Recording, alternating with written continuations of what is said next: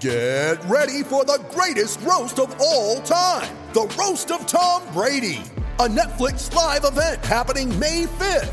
Hosted by Kevin Hart, the 7-time world champion gets his cleats held to the fire by famous friends and frenemies on an unforgettable night where everything is fair game. Tune in on May 5th at 5 p.m. Pacific time for the Roast of Tom Brady, live only on Netflix. Hear that? Believe it or not, summer is just around the corner. Luckily, Armor All, America's most trusted auto appearance brand, has what your car needs to get that perfect summer shine. Plus, now through May 31st, we'll give you $5 for every $20 you spend on Armor All products. That means car wash pods, protectant, tire shine, you name it. Find out how to get your $5 rebate at armorall.com. Armor All, less work, more clean. Terms apply. When you need mealtime inspiration, it's worth shopping Kroger, where you'll find over 30,000 mouth-watering choices that excite your inner foodie. And no matter what tasty choice you make, you'll enjoy our everyday low prices, plus extra ways to save, like digital coupons worth over $600 each week. You can also save up to $1 off per gallon at the pump with fuel points. More savings and more inspiring flavors make shopping Kroger worth it every time. Kroger, fresh for everyone. Fuel restrictions apply. Mary redeemed a $50,000 cash prize playing Chumba Casino this year. I was only playing for fun, so winning this was a dream come true. Chumba Casino is America's #1 social casino experience. It's serious fun. With over 80 casino-style games to choose from, you too could win life-changing amounts of cash. Be like Mary. Log on to ChumbaCasino.com and give them a whirl. That's ChumbaCasino.com. No purchase necessary. Void or prohibited by law. 18 plus. Terms and conditions apply. See website for details. The voice in the preceding commercial was not the actual voice of a winner.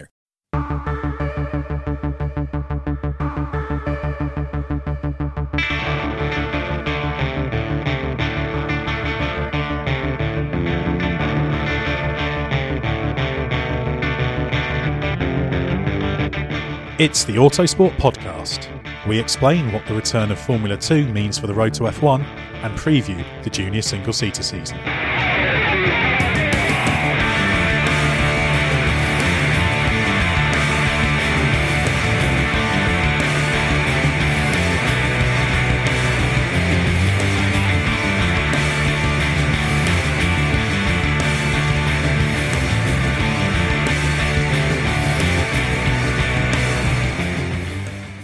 Formula 2 pops back into existence in Bahrain on the weekend of April the 15th and 16th, with the first round of the series formerly known as GP2. Last month, the long-running saga of whether or not the Formula 2 title really would be revived and to which series it would be attached was finally resolved, with Chase Carey, boss of Formula 1 Group, enlighteningly telling the world that the junior categories, and especially the upcoming Formula 2 Championship, are strategic activities for Formula 1. My name is Ed Straw, the Editor-in-Chief of Autosport, and to discuss what that actually means and to look ahead to what should be a dramatic season is Marcus Simmons, Deputy Editor of Autosport magazine and our resident specialist on the junior single-seater ladder. Marcus, you're an aficionado of what might be called original F2, recently writing about attending the Thruxton round in 1973, so presumably you're very happy to see the category reappear, although I don't think Henri Pescarolo is going to be in the mix in Bahrain. Well, you never know, but no, probably not. Yeah, I think what you're saying is I'm probably the only staff member old enough to remember the original Formula 2, but yeah, had lots of great days watching races there when it came to UK circuits. And yeah, the Formula 2 name I think is important, and I think that the GP2 series gaining the name of Formula 2 is probably the ideal scenario for that. Okay, we're not going to have marches and martinis on the grid, but it's a one-make formula, but it is a very strong one-make formula, and I'm glad to see that happen. Also joining me is a very special guest who will be playing a major part in what happens on track in F2 this year, Jordan King. Jordan, you're heading into your third season in what was GP2. You have a unique advantage over the rest of your competitors as you're the only driver who's actually raced in F2 before, having done 6 races in the previous revival of F2, I think in 2011. So that's got to give you a big advantage, surely. Well, I think you're trying to pull on some short strings there. No, it's good to stay in what was GP2 again and now Formula 2, even though I'm technically a rookie, if that makes sense. But the previous life of Formula 2, as you said, I did a few races at a time. I was the youngest person to drive Formula 2 in the modern era, and now it's in its second modern era. I think it's great for the sport to get the F2 name back into it, explaining it to the outside people when I go to my sponsors and say, it's Formula 2, not GP2. That makes sense to them. So I think it's great for the sport in a general public image. It's just logical, isn't it? Formula 2. It's very obvious what it is. GP2 sounds a bit more left field. And well, we've now got Formula 3, Formula 4 as well. So, there is a nice order down from Formula 1. Well, that's a good topic to start on. We'll talk a little bit about your prospects and preparations for the season in a minute. But looking at the wider picture of F2, obviously, Marcus, you talked a little bit about how positive it is to have it back. Can you just explain what's gone on here? Because I think it was 2015 when the FIA first said, yes, we want an F2 championship, and they had various ideas about what form that would take and some fairly optimistic structures for the kind of budgets that would be involved and that kind of thing. So how have we got to this point? Well, that's right. It was always at the back of their minds, really, from the early days of the FIA Single-Seater Commission and when Gerhard Berger was in charge. But at that point, we're talking 2012 to 14, really, it was put on the back burner because the main targets then were to get the Formula 3 European Championship strong and also to establish FIA Formula 4 across the world. Both of those were done. It kicked up a gear when Jean Todt was campaigning for his election for a second term as FIA president, and it was in his manifesto that one of the main targets was to introduce an FIA Formula 2. And about the same time, Stefano Domenicali took over from Gerhard Berger as president of the Single-Seater Commission. With Formula 3 and Formula 4 up and running, if you like, that became their main target.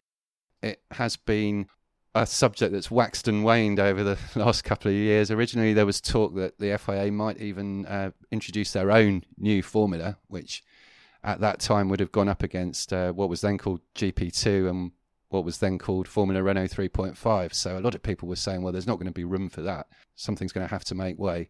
Fairly soon, it became clear that the more likely scenario would be trying to do a deal with GP2, and that really took a very long time because there was some reluctance on the part of Bernie Ecclestone. He wanted GP2 and GP3 to really remain independent of the FIA. Obviously, with the change in ownership of Formula 1, of which GP2 and GP3 is part of that, it's become a completely different situation. And the first inklings I got that this was possibly going to happen even for this year was around late January, I think, and it happened very quickly. But yeah, it has been a rather long drawn out saga, but which actually in its final days was resolved very quickly. Jordan, how much has actually changed for the driver in the car? It looks to me like a new name and a new logo, but not a great deal else has changed at this time. I think at the moment that is about it. As Marcus touched on it, it's been a long time coming, and everyone has been putting everything on back burners waiting to find out what happens, and then suddenly it happened very quickly, so there's very little that can change. So I think the bigger changes will come 12 months down the line. We'll get a new car, there'll be a new engine, it'll be brought in line with Formula 1. I would have thought the cars will look slightly closer to Formula 1 as they normally do. The tyre models will go down the route they're taking, the engines will go down the route they're taking, so I assume we'll now get a turbo engine rather than a normally aspirated engine.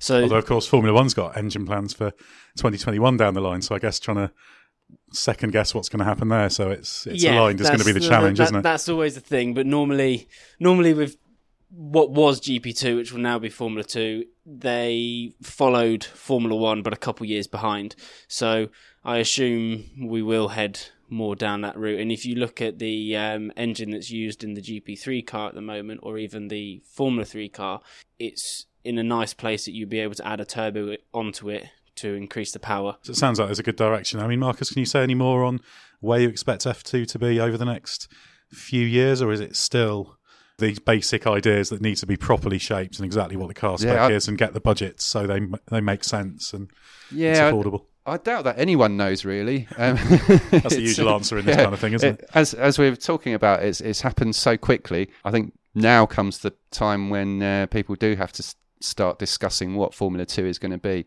You did mention budgets, and obviously this is something that is relevant across the whole single-seater landscape at the moment, Formula 2, Formula 3, GP3, it is very expensive. And I know when Jean Todt was first thinking of a new FIA Formula 2, he was saying that budget should be no more than €1 million. While at the same time suggesting there should be some kind of hybrid engine that would put the cost up even more. That's right, yeah. And I mean, even current Formula 2, it's very difficult to see how teams can get the budget down to a maximum of €1 million, because motor racing is a very expensive thing at the moment. So, and there's often a misunderstanding, I think, amongst people that teams are coining it in with the amount of money they're charging, but it's a hugely expensive business, even F2 with a spec car. It is very expensive, and actually it's a bit of a misnomer to say that one make racing is by definition cheaper, because obviously those spec parts are all being sold by one organisation at a price, whereas in the old days of competition, not just on chassis but engines, etc., it was possible for the competitors, the very, very good drivers, to get a free chassis or a free engine or something like that. Competition can cost a hell of a lot more, but it can also be cheaper. And so it is a difficult environment for the sport, because yes, the spec chassis nature of it does prevent outrageous development and costs going up that way, but then again, everybody has to pay a fixed price for their equipment. We'll come back a little bit more to the kind of junior single-seater ladder and the implications lower down later on, but let's come back to this season. Jordan, you've had 2 years in GP2 previously. You've moved to MP Motorsport for this year from racing engineering. So why is that? And can you tell us a little bit about where you've been in pre-season testing? Obviously, there have been 6 days of testing, 3 in Barcelona, 3 in Bahrain. You know, your headline times were nothing extraordinary, but headline lap times are just a tiny window into 6 days of running, and the long run stuff is much more important. So where do you feel you are? How are you settling in with the new team? Well, MP, it's been a kind of a 3-year process of them trying to get me to try for them, basically. When I first stepped out of Formula 3, they tried quite hard. Well, obviously, racing engineering came out on top, and this year over the winter, they were trying very, very hard, and time was right. Well, I felt the time was right, and and the deal that was put forward was right for where I am. So that's why I chose to head down that route with them, and I've been pretty impressed with how active they are and how willing they are to try and make progress, try and improve everything. We ran through a very good program in winter testing. Bahrain, we focused massively on the long runs. We even saved 2 sets of new tyres for our long runs, so I don't think there was many people that did that. But overall, no, it was all seemed pretty positive. When you look at the times, okay, it's always hard to tell what other people are doing and how much fuel they're running. But when you looked at corrected times versus what we were doing, it looked reasonably strong. Racing engineering is regarded as one of the top teams. MP Motorsport, a little bit less so. It's certainly a lower profile team. So does it feel like moving from a big team to a smaller one, or is it a team that's kind of ready to break through? There are aspects of that. The fact that racing engineering was established, they've got 10 years of history to lean on, and gradually, making 1% increases throughout the whole year, they get further down the road than where MP, started 4 or 5 years ago. But I think that's part of the reason why they really wanted me there, as I had the experience from already doing a couple of years in GP2, and both of us firing ideas off each other, we have made, I feel, amongst the team, whether we're actually much quicker on the circuit is a different matter, but back in the garage and everything, we're making good progress with the way people are working, the speed at which they're working, the ideas that people are coming up with. So there are a lot of improvements going on behind the scene, which is definitely helpful. They may be a Dutch-based team, but the British people there, Tony and Sarah Shaw and Jeremy Cottrell, were people you worked with at the beginning of your car racing career. Yeah, well, it's a bit of homecoming. Pretty much everyone in the team I've known for 5 or 6 years. I drove for MP back in 2012 as well with Formula Renault, so I know most of the guys there. So yeah, when I got in the car in Abu Dhabi, it was very much just like being back at home. It was easy to get on with everybody, and you know how everybody reacts when you give them criticism or you give them praise. So that kind of battle was already won. And so what are your objectives for the season? Obviously every driver's aiming to win the championship. That's the ultimate goal. What do you think is possible? You were 7th last year, had a couple of sprint race victories. Well, I actually found last year finishing 7th was quite disappointing. Going into the last round, I could have finished 3rd or I could have finished 9th. So it was a very close battle between us from 3rd down to 9th. And unfortunately, I had a terrible last weekend, so ended up 7th, as you said. But we generally had pace and performances to finish easily in the top 5 in the championship. So I don't see why that can't be possible this year. And I'd like to be able to get to the last race and be in the hunt for the championship. It does feel like it's kind of dependent from an outside perspective on the team level and the level MP is able to operate at. So it sounds like you're quite encouraged in that regard.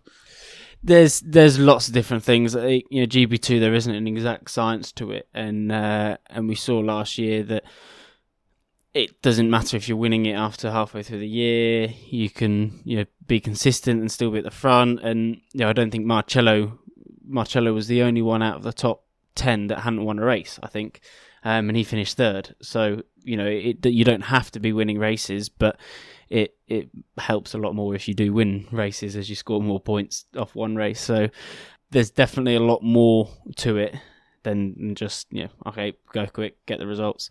You do lean on the team a lot, and you can see some drivers really lean on the team, and they don't have to do much themselves when there's so much backing from the team. Well, let's bring Marcus into this in terms of assessing Jordan's performance, just to create a nice awkward atmosphere. From your expert vantage point, what do you think you need to see from Jordan to kind of deliver a championship winning performance? What are the little areas of, not weakness, but the areas where really have to just find that extra 1%, and then we'll compare notes and see if you think that's fair or not? I'll cry and leave the room. It's difficult to say, really. It is quite a hard series to read, quite unpredictable as well, just the way the race weekend format works. One thing that Jordan was fantastic at last year was making the absolute most of being at the front of the grid for the reverse grid races on the Sunday and converting them into wins. And there was a lot of pressure. The 2 races I was at in July in Austria and Britain, it was a really tough job, but he did both of them really well. Now, Jordan's going to say, I don't want to be at the front of the grid for the reverse grid. I want to be on the race 1 podium and having to fight through. So I think it's probably fair to say, looking at last season, that you probably want to just nail the qualifying a bit better and be in the first 2 rows and then crack on from there. Yeah, I think that's completely fair, to be honest. You've not run out of the room, that's positive. No, I'm not crying. No, that's completely fair. As Marcus said, in Austria and Silverstone, where we won the reverse grid race, for me, I came away from that weekend and that was more damage limitation.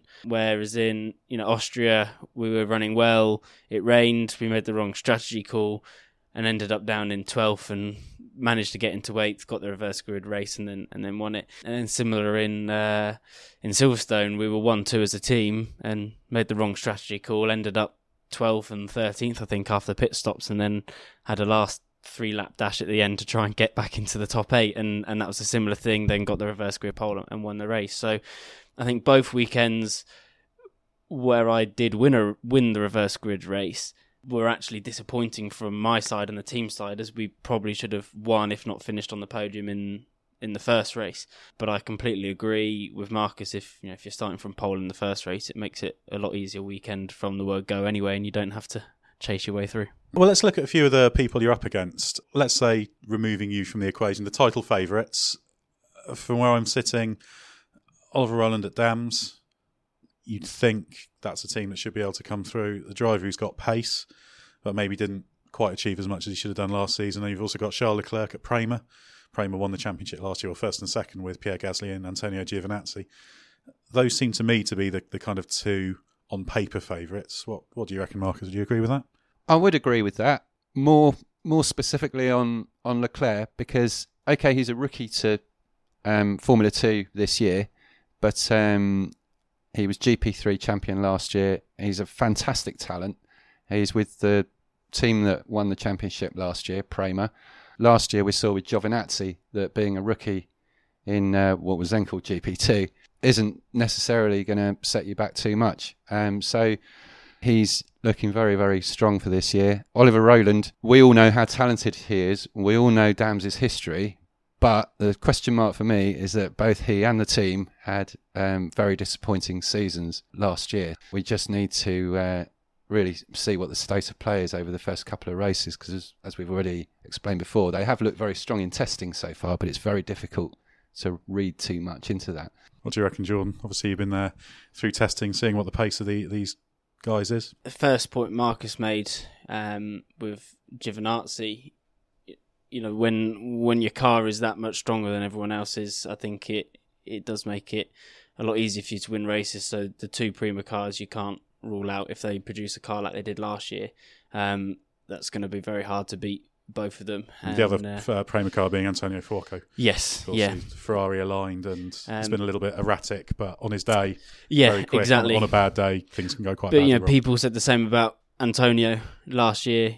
Very good, but a bit erratic. And when he was in the Prima car and they were 1-2 clear of everyone else, it looked a lot easier for them. So I think that can always be a tough one to call when you go into season, and if they do produce it, it will be hard. And you can't put it past Ferrari that they've put a lot of effort into these two young guys to do well. So they're going to be well prepared, as if they're not rookies anyway. They'll be ready from the word go. Marcus is also completely correct on Dams. I think last year, Lynn's a very good driver. Alex Lynn's a very good driver, but seemed to struggle to do it every weekend. Would win one weekend, and then I think at Silverstone he was right at the back of the grid. So there was a very up and down feel to it. So that could always happen to Ollie this year. But saying that, I think Nicholas Latifi, I don't think we can write him off either. He was quickest in one of the tests, wasn't he? He was quickest at Bahrain. At Barcelona last year, he finished second, fully on merit and pace. So you never know if he gets underneath the skin of Ollie and starts doing well there. He could be the number one driver at Dams. Russian time are going to be good. They were strong last year. I tested with them at the end of the year. They've got a very good team and personnel behind them. Two very good drivers. Artem's in his 4th year now, I think. Yeah, won the Monaco feature last year, so a little bit of good fortune. But we'll forget that one. but Markelov's a driver who a few years ago looked like a complete no-hoper at the back, and then he's gradually shown himself to be a handy performer. They put a very good car out, and I think they've got two good drivers in the car. So Luca Giotto in the other seat. He looks like the obvious spearhead. So we saw him have a run for the GP3 title a few years ago and just miss out. I rate Markelov quite highly, actually. I think he last year he struggled in qualifying, but his racing performances are always quite good. So I don't think it will be a one guy team. It'll be a joint challenge from both of them. Is it fair to say Markelov is like the Sergio Perez of F2, and he does look after his tyres very well, doesn't he? After doing the test with them, I think they've got a very good car on tyres, put it that way. I think they have a good car on tyres. Because watching the way they drive, they can push hard the whole race, which is quite impressive. I remember being behind Artem in Spa, just thinking, how is his tyre staying alive? And he was driving away from me like he was going out of fashion. So, yeah, they'll be strong. ART, we saw at the start of the year, Nobu was really strong until he got told off a few times, and then I assume he lost his way a little bit. But at the start of the year, he was really strong. And he's a Honda protege, so Honda putting a lot of backing into him as well. Straight away when he came into GP2, when he was first in Europe a few years ago, he was quick. It was a bit strange last year not to see him start to deliver some consistency. So I guess there's a kind of fresh start this year. It's hard to say about Albon, the other car in ART. I just don't know. It's an unknown quantity to me. It's not something that I've really seen. But Nobu, I think if he really does get his head down and work on it, he's really quick, and we've seen that when he wins races, he drives away from people, and he's put it on pole a couple of times. He is a solid driver. So it'll be the usual teams, usual suspects. I think will be challenging at the front. Arden, they've got some good backing into the team. I was teammates with Nato last year. I know he's quite good, so they'll be strong. He's the highest ranked returnee from last year. He's in that kind of morass of drivers you were in. He was 5th in the championship then, so you were 7th, and Giotto 8th, Rowland 9th. So if you're just looking at the drivers with experience who were there last year, those are the kind of 4. So is Nato someone he seems to be quick on his day, and then have ones where he goes missing. There've been a few little errors here and there, but he's always looked like there's a driver in there, but just not definitely so. He I think he was leading the championship after 2 rounds last year. I think he was 40 points in front of me, straight away. A much better first couple of rounds, and then by midway through the year, I'd caught up and overtaken him. So he's clearly got the speed. He won the first race last year, won Monza reverse grid, I think it was, and is very encouraging. But he doesn't mind a bit of a ding dong with people, I think. One thing about Leclerc, I mean, he's an incredibly stylish, elegant, very fast driver. But the one question mark I've got over him from his last couple of years in Formula 3 and GP3 is that if there's a championship fight at stake, he's a little bit reluctant to get involved. We saw that play against him a couple of times in the GP3 reverse grid races, and it's obviously the same format in Formula 2.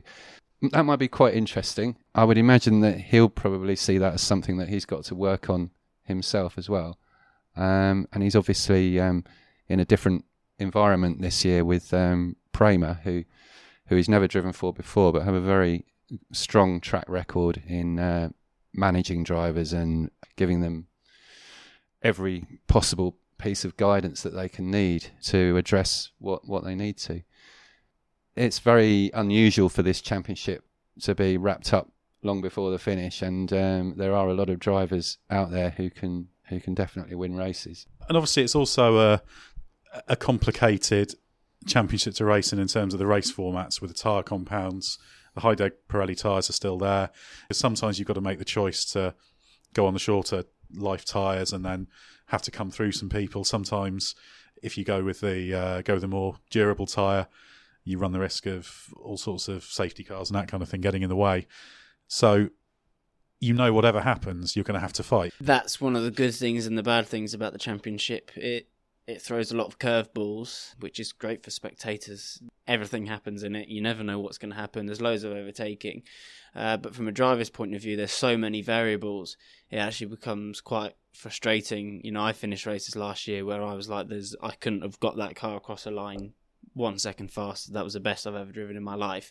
And yet you'd finish like 14th because everything had just gone against you that race. From your perspective, Jordan, what would you prefer? If you could just reinvent F2 for this season with immediate effect to suit you, what would you rather have?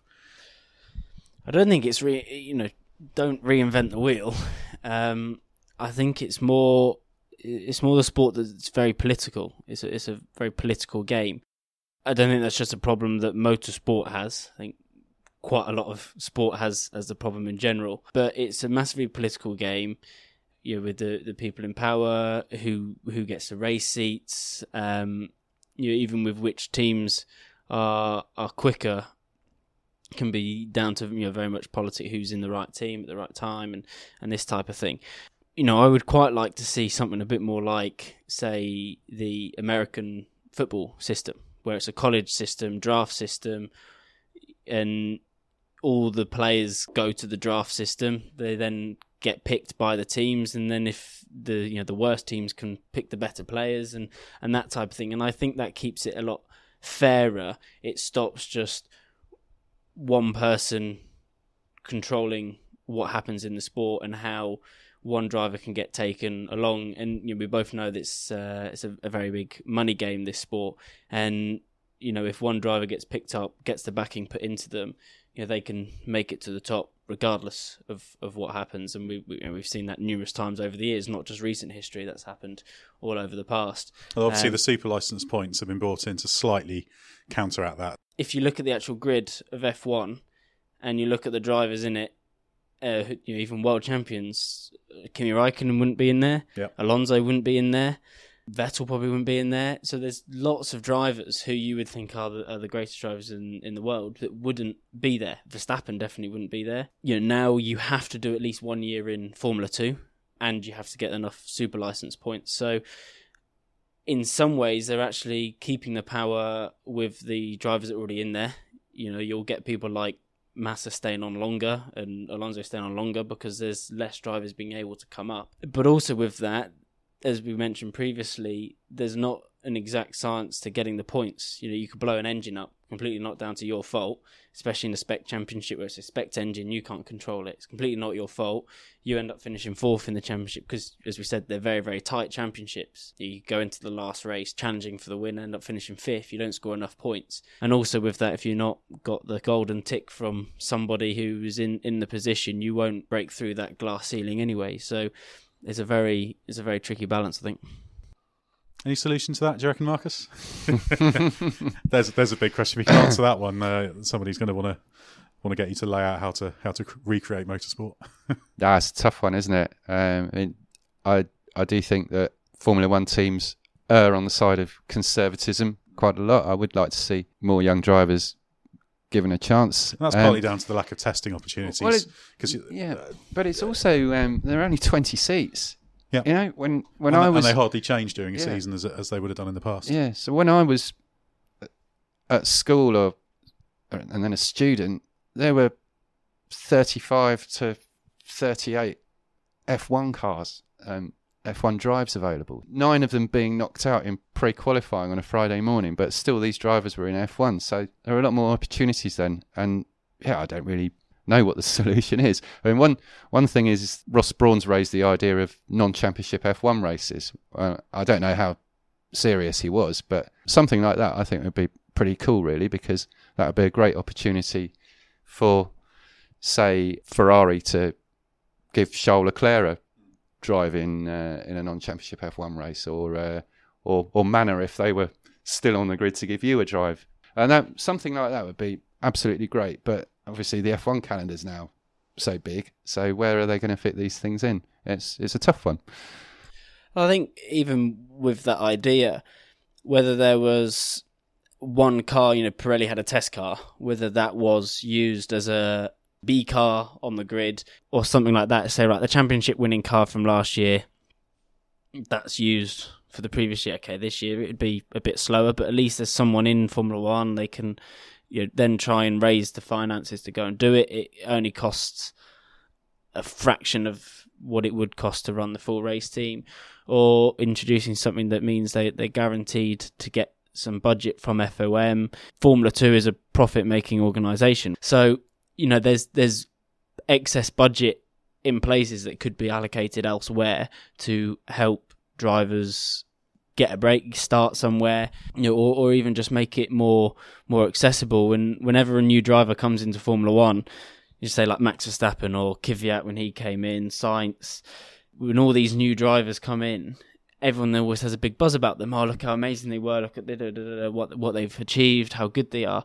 But then when you look at them back in the junior formula, yes, they were good, but they weren't suddenly 20 times better than everyone else. They were on par, they were winning races, or they would get beaten. So I think there's another 30 of us that are waiting in the sidelines who are just as good, if not better, than a lot of the people in Formula One. But, the politics doesn't quite line up for everyone. And as Marcus said, there's 20 seats, and there's probably 50 people who are legitimately good enough to be in Formula One. And obviously, the difficult thing is there's always the commercial aspect. For example, so Marcus mentioned the idea of a non-championship race, but obviously teams are going to want to know it's cost effective to go there, so you're going to have something that's marketable. And while I think ourselves and Autosport readers will probably be quite interested to see Jordan King in a Mercedes versus Charles Leclerc in a Ferrari versus Nobuharu Matsushita in a McLaren, or I think he's going to be struggling to be in that fight. But the vast majority of people who are making it commercially viable aren't that interested. You could make it a rights-free weekend. So suddenly 5 or 6 TV companies come along and say, okay, it's Formula One, it's not the big name drivers, it's not part of the championship, but we'll happily give X amount of money to cover the non-championship weekends. You've got 2 or 3 rights-free weekends where you get the more publicity buzz. Passes are free for everyone in the paddock, and they'll make the money elsewhere. But at the moment it's so controlled, it becomes very difficult to actually think outside the box and do something different. Now I think the new owners are really starting to change that. I think we've seen that in a very short period of time that they've changed that massively. But to your point, that is it commercially viable? Well, I think it could be. You just need to do it in a different way. Comes from breaking out of the existing model, doesn't it? Which could take a few years, obviously, with all the bilateral agreements with it. Yeah, if you said to the teams, right, there's a non-championship weekend, one car is allowed to be the race driver, and then another car has to be a young driver or your test driver or something, or you can have both race drivers, but you have to pay a bit of a forfeit or something. There's 2 or 3 weekends like that. There's no rights agreement between anyone, so TV companies come along and just do the 1 weekend deal, or sponsors can do a 1 weekend deal.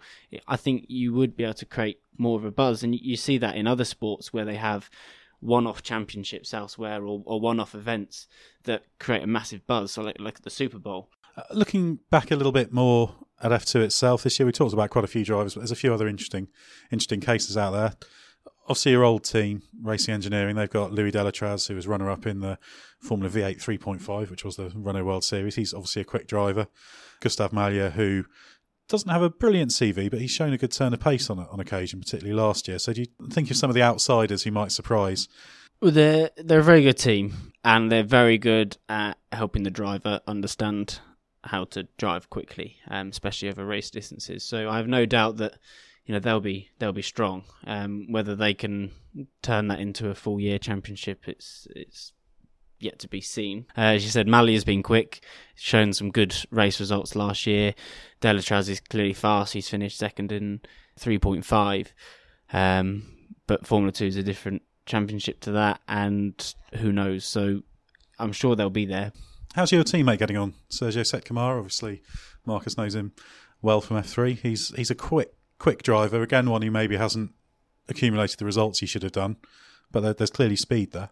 Yeah, I don't think you become a Red Bull driver without having speed, so he's clearly fast. You can see that he is fast. Looking at his data and some of his understanding, he's very good. But I think he's quite young as well. I think he's only 19, isn't he? So you can see that as well in him with some of it. He does lean on the team a lot and ask a lot of information from the team. Marcus, there's an interesting lineup at Rapax. Nick De Vries, the McLaren Junior, who was 6th in GP3 last year, and Johnny Cecotto Jr., who is the most experienced GP2 driver of all time. 119 starts, going all the way back to 2009. He did appear to have retired from this thing. Well, he did a bit of a masser on us, didn't he? I think he retired and then came back when he realised he couldn't live without it. But yeah, those two, Cecotto and De Vries, they properly belong in that group of drivers I referred to earlier, who, if they won a race, you wouldn't be shocked. They're both quick enough. Cecotto did that comeback at the end of last year, did the last 2 rounds with Rapax and looked really strong in Abu Dhabi. They've both been going really well in testing, although we never really know what strategy the different teams are on in each session.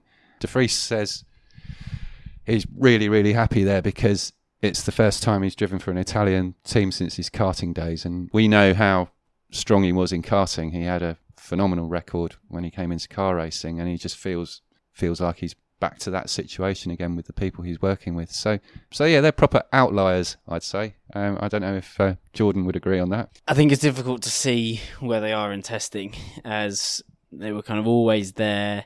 They were quite late signing, so it was kind of a bit of a hum around the pit lane that it was very much going for the headline times to try and help some sponsors come across the line.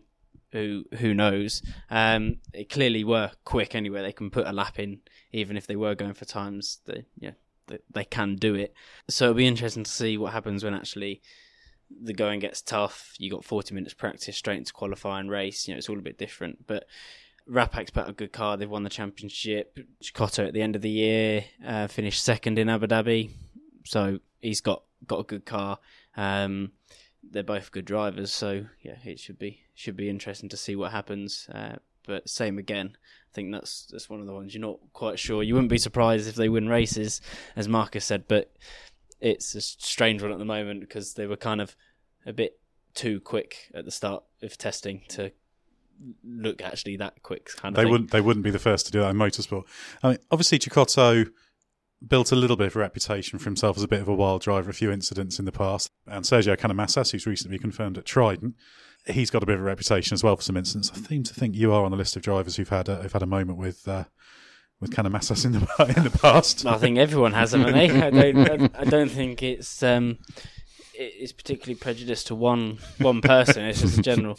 No, Johnny Cecotto, looking at GP2 or Formula 2 now, when I was coming up the ranks, he looked like one of the crazy ones. But actually racing against him, I think he's probably past those days now, and more than fair between both of you. Sergio Canamatas, I think he still likes it. He just gets enjoyment out of it. He must do. Everyone's come across him. I think it's just part of the package of the championship. So he's just one of those drivers you just hope you don't make your pit stop and come out behind him and have to go past him. You just have to think a bit more. Pick your battles a little bit more with him. He is very entertaining to watch, though, and you know, watching him overtake in Monaco, I think he just doesn't really have any. It's more the uncertainty. Normally overtaking people. When I was at Silverstone when I was racing Pierre, we both knew where each other were going. We gave each other room, and we were very, very close. We were within a couple of inches of each other, but there was no problem. The same with Sorokin in Hungary. I remember we went side by side for about 4 corners in a row.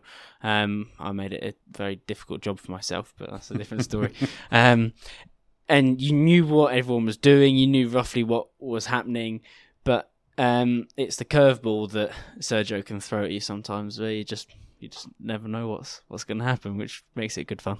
That's a bit of fun for the spectator, but maybe not for the driver on the receiving end. Well, we've talked about F2 a lot.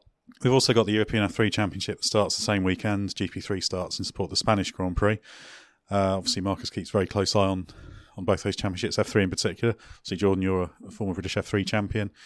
You're not raced in GP3, but it's obviously the same paddock, so you'll have a bit of a feel for it. Coming back to the whole structure of single-seater racing, where does GP3 and F2 fit in? Obviously, when the announcement was made about F2 being recreated for this year, there was an interesting comment from Domenicali in the FIA release, which cited, F2, we've got everything we need to craft a clear and logical path for single-seater drivers from grassroots for Formula 1.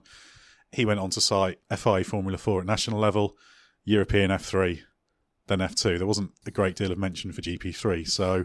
Or any. Exactly. It feels like what might be called the 3 level of racing is ripe to be consolidated. It's very, very early days, because this is an obvious follow-on from GP2 becoming Formula 2, and there was no point really going into major discussions before that happened.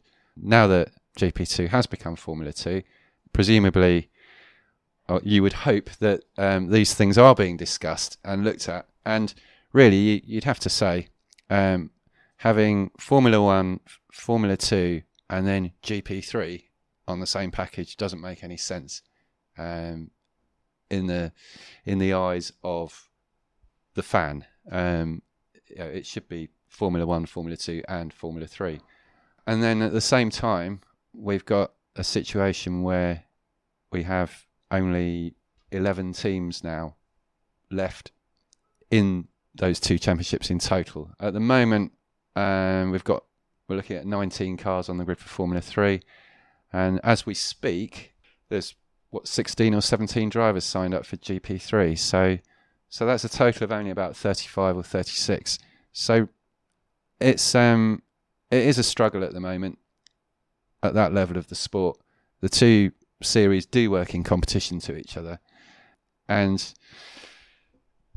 the early indications are that they will at least talk about one of those championships falling by the wayside in a couple of years, without meaning any disrespect to GP3.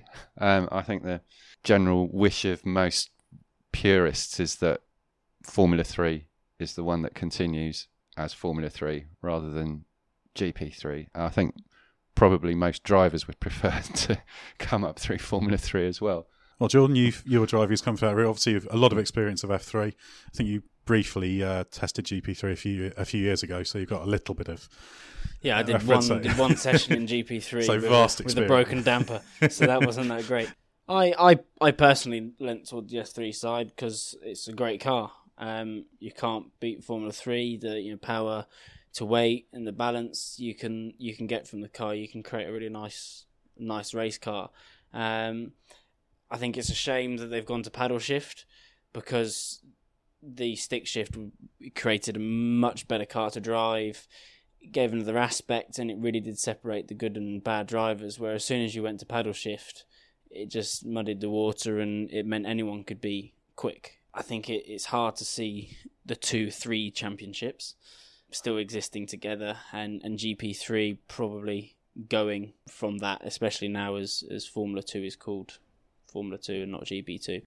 So Marcus, F3 European Championship this year. The drivers that stand out there, Maxi Günther, back at Prema this year, and Callum Eilert, who's now also there. They seem the two drivers who are best placed to be up front. Yeah, they're probably the two favourites on paper, really. Both of them are at Prema, who are clearly the top team in Formula 3. That's not to say they're unbeatable, because people prove that time and time again. But it's post Lance Stroll Prema as well. Yeah, so well, this is the quite interesting thing in that last year it looked as though Lance was very much the team's favourite to go for the championship, I think it's fair to say. And then the year before that, Felix Rosenqvist was very much the lead driver in the team to go for the championship. But this time, we've got two drivers in Callum Eilert and Maxi Günther who look extremely evenly matched. They've both done 2 seasons in F3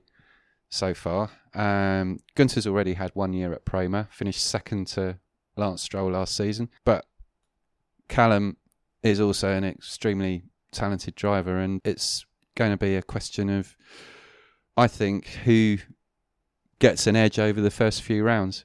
And the other drivers who stand out, we've got Lando Norris at Carlin. Obviously, he's a hugely promising driver.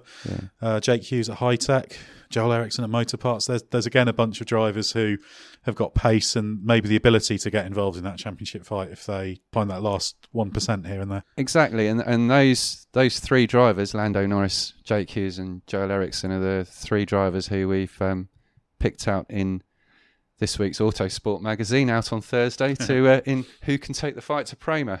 That's an excellent plug. Yeah, Eriksson is the only one of those 3 who's already done a full season in Formula 3, and he's staying with Motorpark for a second season.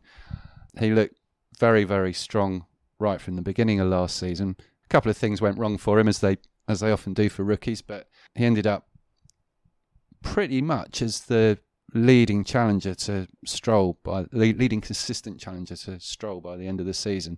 So I'm expecting really good things from him. Lando Norris has obviously had a lot written and said about him over the last few months, deservedly so, because of course the McLaren Autosport BRDC Award winner from last year. Right, yeah.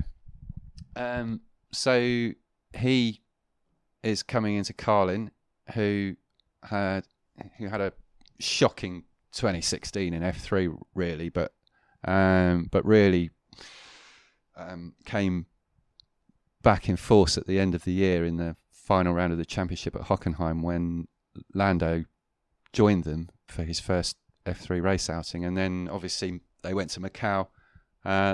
Lando made a bit of a silly mistake in the qualifying race, where he hit the wall on the run away from the start on the opening lap, but stormed through the field in the Grand Prix itself on the Sunday, and Antonio Felix da Costa won the race, and Jordan's new teammate Sergio Sacamara finished third, also in a Carlin car. So they ended the season on a high, so they're looking good. And then you got Jake Hughes, who basically, looking at the way he drives a Formula 3 car, you'd say that he probably should have done that last year instead of GP3, because he's very, very smooth.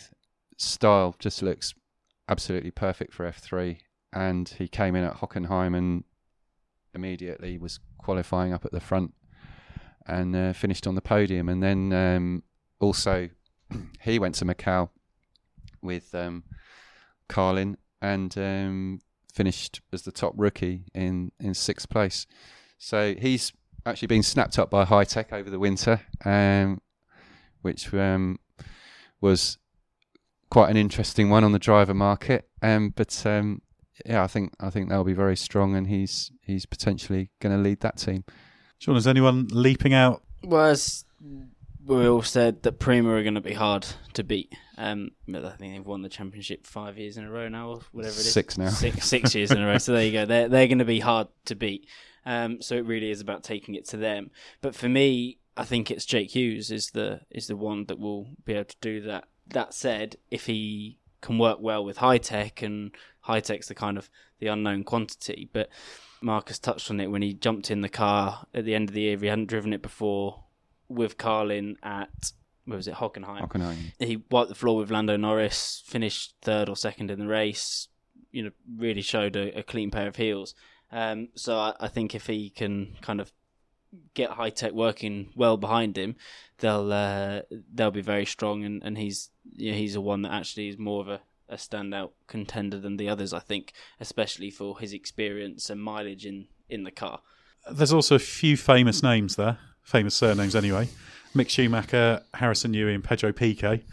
I won't introduce who their fathers are, but they're all very, very obvious to followers of motorsport. Obviously, we should say that Mick's the son of Michael, not Ralph. Yes, yeah, that's fair. Yeah. Obviously, Mick Schumacher and Harrison Newey have both had success in F4. Pedro Piquet had an erratic season last year, although there were a few moments where he strung it together and there was good pace. So should people be getting excited about this trip? Obviously, there's going to be a huge amount of attention on Schumacher on his step up to F3. With Schumacher, I think it's probably good that the first round is at Silverstone, because he's probably going to be pretty much left alone to do his thing. Obviously, the British spectators are going to perhaps want to get a few photos or something like that, but I think it's not going to be anywhere near the mania that we might see in Germany. Hopefully be a more gentle introduction to Formula 3 for him. He is a rookie. I think really it's difficult to compare him with anyone other than Joey Mawson, who's at Van Amersfoort Racing, because it was Mawson and Schumacher who battled for the German F4 title last year. So Mawson won that. Good talent, Australian.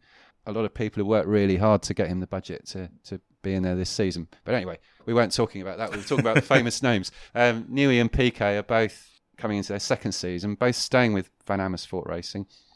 Newey was a little bit disappointing in a way last year because he's a quick driver, isn't he? I actually thought Piquet was the more disappointing, because I thought Newey had the steeper learning curve, because Piquet was coming from 2 years of F3, albeit in Brazil, but at least he'd been driving F3 type cars, whereas Newey had come from the BRDC F4 Championship, plus doing as many German events as he could, whereas the other F4 graduates were from Italian and German, which are both very, very competitive. So I thought Newey had the steeper learning curve, and I was a bit more impressed with him than I was with Piquet. And also Newey's had a very strong winter in the MRF Challenge based in India, which he snatched at the last round by winning it and getting the points for fastest lap. Just pipped Mawson to the title. So that will be good for his confidence, and he has been very quick in testing as well. Piquet has also been looking better than he did last year, but I think the thing with Piquet I'm most looking forward to is seeing whether he still has that 1983 Brabham livery on the car. Either that, or if he turns up in a Rolt. Yeah, but hopefully, yeah. I mean, he's a nice lad, and I'm hoping that he can step up a bit and challenge over a race weekend, because apparently he was strong in testing last year. Just it was a question of putting it together in qualifying. And let's also have a little bit of a look at GP3. Obviously, we're a bit further out from the start of the championship. It's earlier in testing. Looking at that field, which there's still a few gaps to be filled, it's the art lineup that stands out again. Jack Aitken, Narofa Kazumi, George Russell, Antoine Hubert. You feel that that's the place that the champion's going to most likely come from? I think it's almost inevitable, really. I can't see it coming from another team, to be honest. We've got Jack Aitken, who ended last season, his rookie year in GP3 with Arden, very much on an upward curve. You'd say that he is someone that ART would definitely have targeted and wanted in their team over the winter because of his GP3 experience. He's quite low-key guy, not one to shout about things, so he tends to go a little bit under the radar. But he is a very good driver. Sitting here now, you'd probably say it's a battle between him and George Russell. But George is extremely good, very highly rated within the F3 paddock. But he's not done a GP3 season yet, so he hasn't gone through that quirky, random nature of a GP3 It'll be interesting to see how much support George gets from Mercedes. As obviously he's had their backing in Formula 3, where they have a direct, obviously on the engines, and with the DTM package, it's a bit more at home if you're a Mercedes driver. But obviously GP3 isn't so much related to Mercedes, so it'll be interesting to see actually how much effort and support he is getting from Mercedes during the year. Whereas Jack is obviously at Renault, where he was last year, so clearly there's already a good support through that anyway. So it'll be interesting to see who kind of backs their driver the most. It does seem to be based on testing so far that George Russell is the one who's got maybe the little edge at the moment. The test at Estoril was quite dodgy weather-wise, and as with anything, we don't know what programs the teams would have put their different drivers on.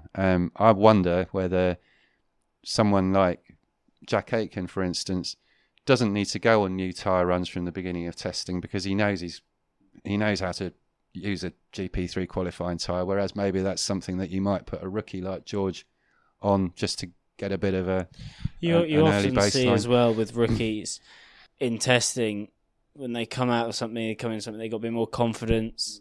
It's all new, they're relaxed, they drive the car quite nice. Winter testing, it's colder, the grip's down, it's a bit easier. I remember in Formula 3 in winter testing, I was really strong in my first year, and I was thinking, this is going to be good. But then when you get into a race weekend, it just becomes a bit different. It's warmer, there's more grip there. You've got to do it in 20-minute session. It just changes the aspect of it. So there might be a little bit of that there. I wouldn't have thought so with George because he's now experienced enough to understand what he needs to do. But there might be a little bit of that there with, it's all fresh. It's the weather's a big thing that can make you can be 2 seconds a lap quick around a circuit just because the weather's different. So there is always that as well. Any other drivers you'd be tipping to cause a bit of a surprise in the other teams? So there's another famous name in Giuliano Alesi, son of Jean, although I think he's not going to be someone who, based on previous form, is going to be in the championship fight by any means. Well, yeah, he was on probably the steepest learning curve out of everybody in junior single-seater racing last year, because he'd come from 1 year of French Formula 4 right up to GP3. Probably bit off a bit more than he could chew. You'd have said the logical move from there would have been 1 or 2 years in Renault 2-litre. So it's like the logical move would have been for Jean Alesi to drive for Williams in 91 rather than Ferrari, isn't it? That's a family trait, though. Anyway, but yeah, he did show flashes of speed last year, and let's see if he can put it together a bit more this year. But what I would suggest not to do is ignore the other two drivers at ART, because Nirei Fukuzumi is quick enough. We saw that last year, and Antoine Hubert is also a quick guy coming from Formula 3. Won races in Renault Euro Cup a couple of years ago, was a race winner in F3 last season. So they're not drivers you can discount. You might put Aitken and Russell ahead of them when you're tipping for the championship, but on any given race weekend, you couldn't rule Fukuzumi and Hubert out. I would say Nico Kari at Arden as well. He had a very impressive in places season in Formula 3 last year. Won a race at Imola, which is a pretty tough track. He's kept on the Red Bull scheme, and the only thing with him is he possibly needs to show a bit more maturity in the car to make it a bit more consistent than last year. He had the worst disciplinary record in Formula 3 last year as far as picking up penalty points in his licence was concerned. So he needs to sort that out, but he's he'll be a year older. He is fast. How about Yenza Motorsport? It's not one of the top teams in GP3, but they got Alessio Lorandi, a Po Grand Prix winner. They've also got Arjun Maini, who's had flashes. He's a Karin Chandok protege. Yeah, they were teammates in Formula 3 at Van Amersfoort Racing in 2015, actually. Both of them a bit inconsistent so far in their careers, I'd say. Maini, to be fair, did really well once he switched to GP3 with Yenza quite early in the season last year, and I would say that if he can build on that and be quick straight out of the blocks, then he could have a good season. But having seen him in Formula 3, I think if he isn't quick out of the blocks, that could really affect him psychologically, and he might struggle to recover from that. Pretty similar for Lorandi, really. Lorandi is a driver who GP3 hasn't seen too much of, but he was quite up and down in Formula 3. He's absolutely phenomenal on street circuits, and especially in the wet. But on what you might call Tilke circuits, he's got a bit of a propensity to overdrive a bit, knowing that those tarmac runoffs are all around him. So that needs to be coached out of him a bit. The interesting thing with GP3 this year, the big change, is the arrival of DRS. Jordan, you've used this in GP2 the last couple of years, I think. Your first season was the first season of DRS. What benefit does that bring? Obviously, it should make overtaking easier as long as the DRS is working. I know there are a few problems early on when the system wasn't quite working as it should have done, but obviously it makes overtaking more easy and potentially could improve the show. But from a kind of driver's perspective of preparing for Formula One, what do you think you get out of having DRS? Well, I suppose the bigger question is Formula One going to keep it? Because now there's suddenly a buzz around the fact we don't want it anymore. So there's no exact science to the logic of where some of these things go. But I think the effects that the DRS will have in GP3 won't be quite as great as what we have in Formula 2, and even so what Formula 1 have. Yeah, less downforce, therefore. Less downforce, yeah. and you look at their rear wing, it's not as big as well, so they're not reducing what they can by as much as we do. I think they've tried to up the downforce a tiny bit with the change of that, haven't they? There's a little bit, not stat changes, but a tiny bit. Nothing that will make vast difference, but I think they were a bit worried about that side of things. So. Yeah. Well, if ever a championship needs it, I think GP3 does. Because they do struggle to overtake, they struggle to follow quite closely. Formula 2, probably not. We actually can follow quite closely anyway. But the biggest thing from a driver point of view is just getting used to using it. It's quite an easy system to use. You're just pulling a paddle, but it's still something else to do. In qualifying and in practice and everything, it's not that much of a problem because you pull it every lap, so you get used to braking at the same point. But obviously in races, you pull it some laps and then you don't pull it others. And with the tyre wear, your braking distances change as well. So if you're approaching the corner 15 kilometres an hour quicker, your braking distance is going to change as well. And obviously you need to judge that.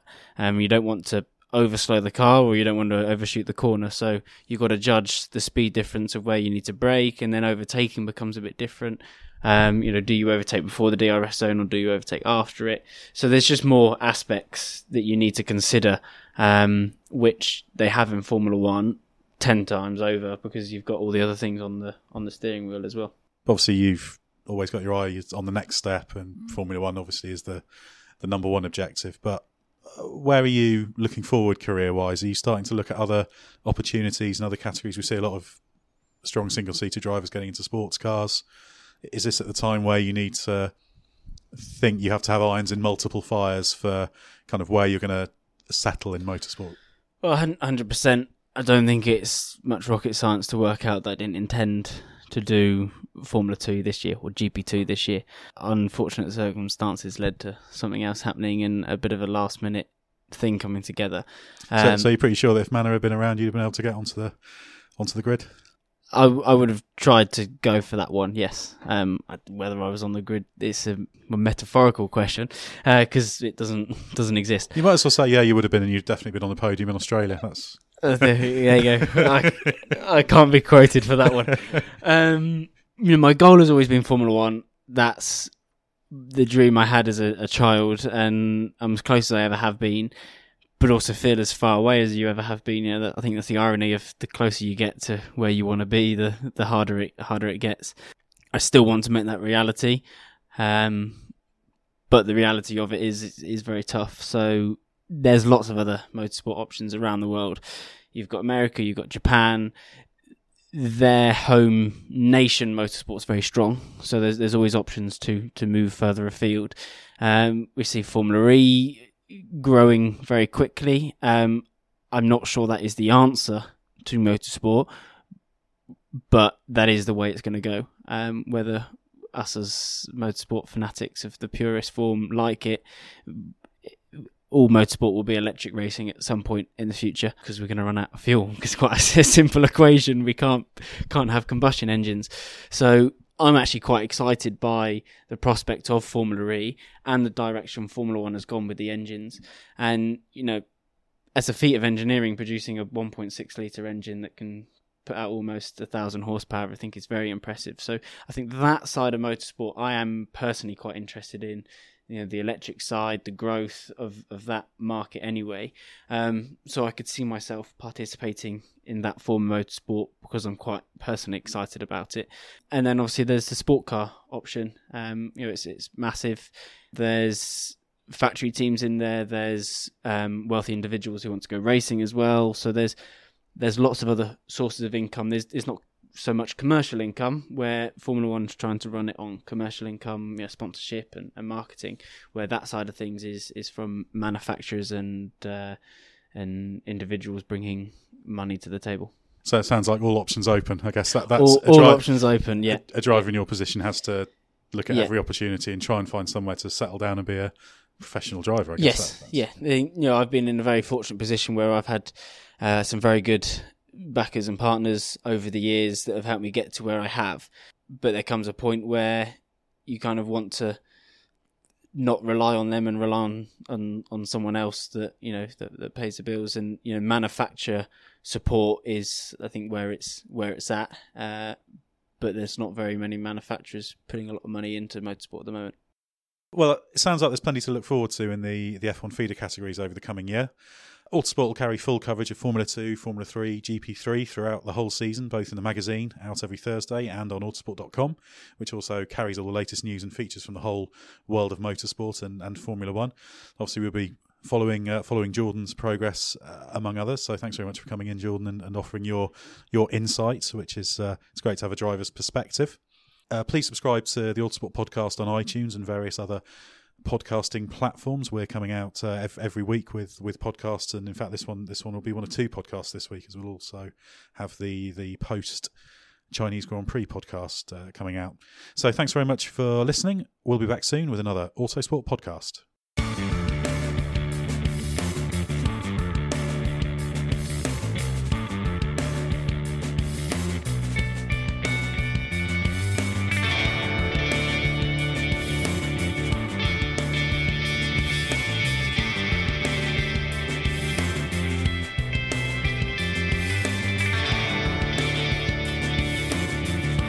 Music is 6am by Trilo, written by Marcus Simmons. See soundcloud.com/Trilo Music.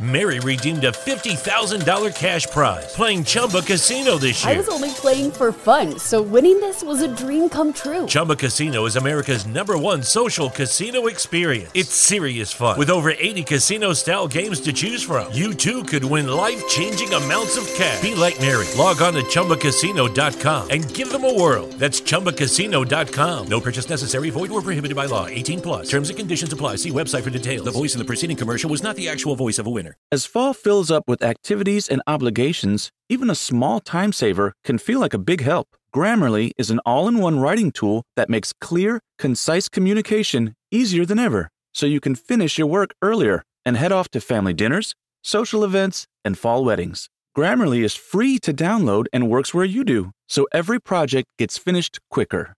Make sure your writing is free of mistakes with Grammarly's free, comprehensive writing suggestions and get an instant take on how your message comes across with the free tone detector.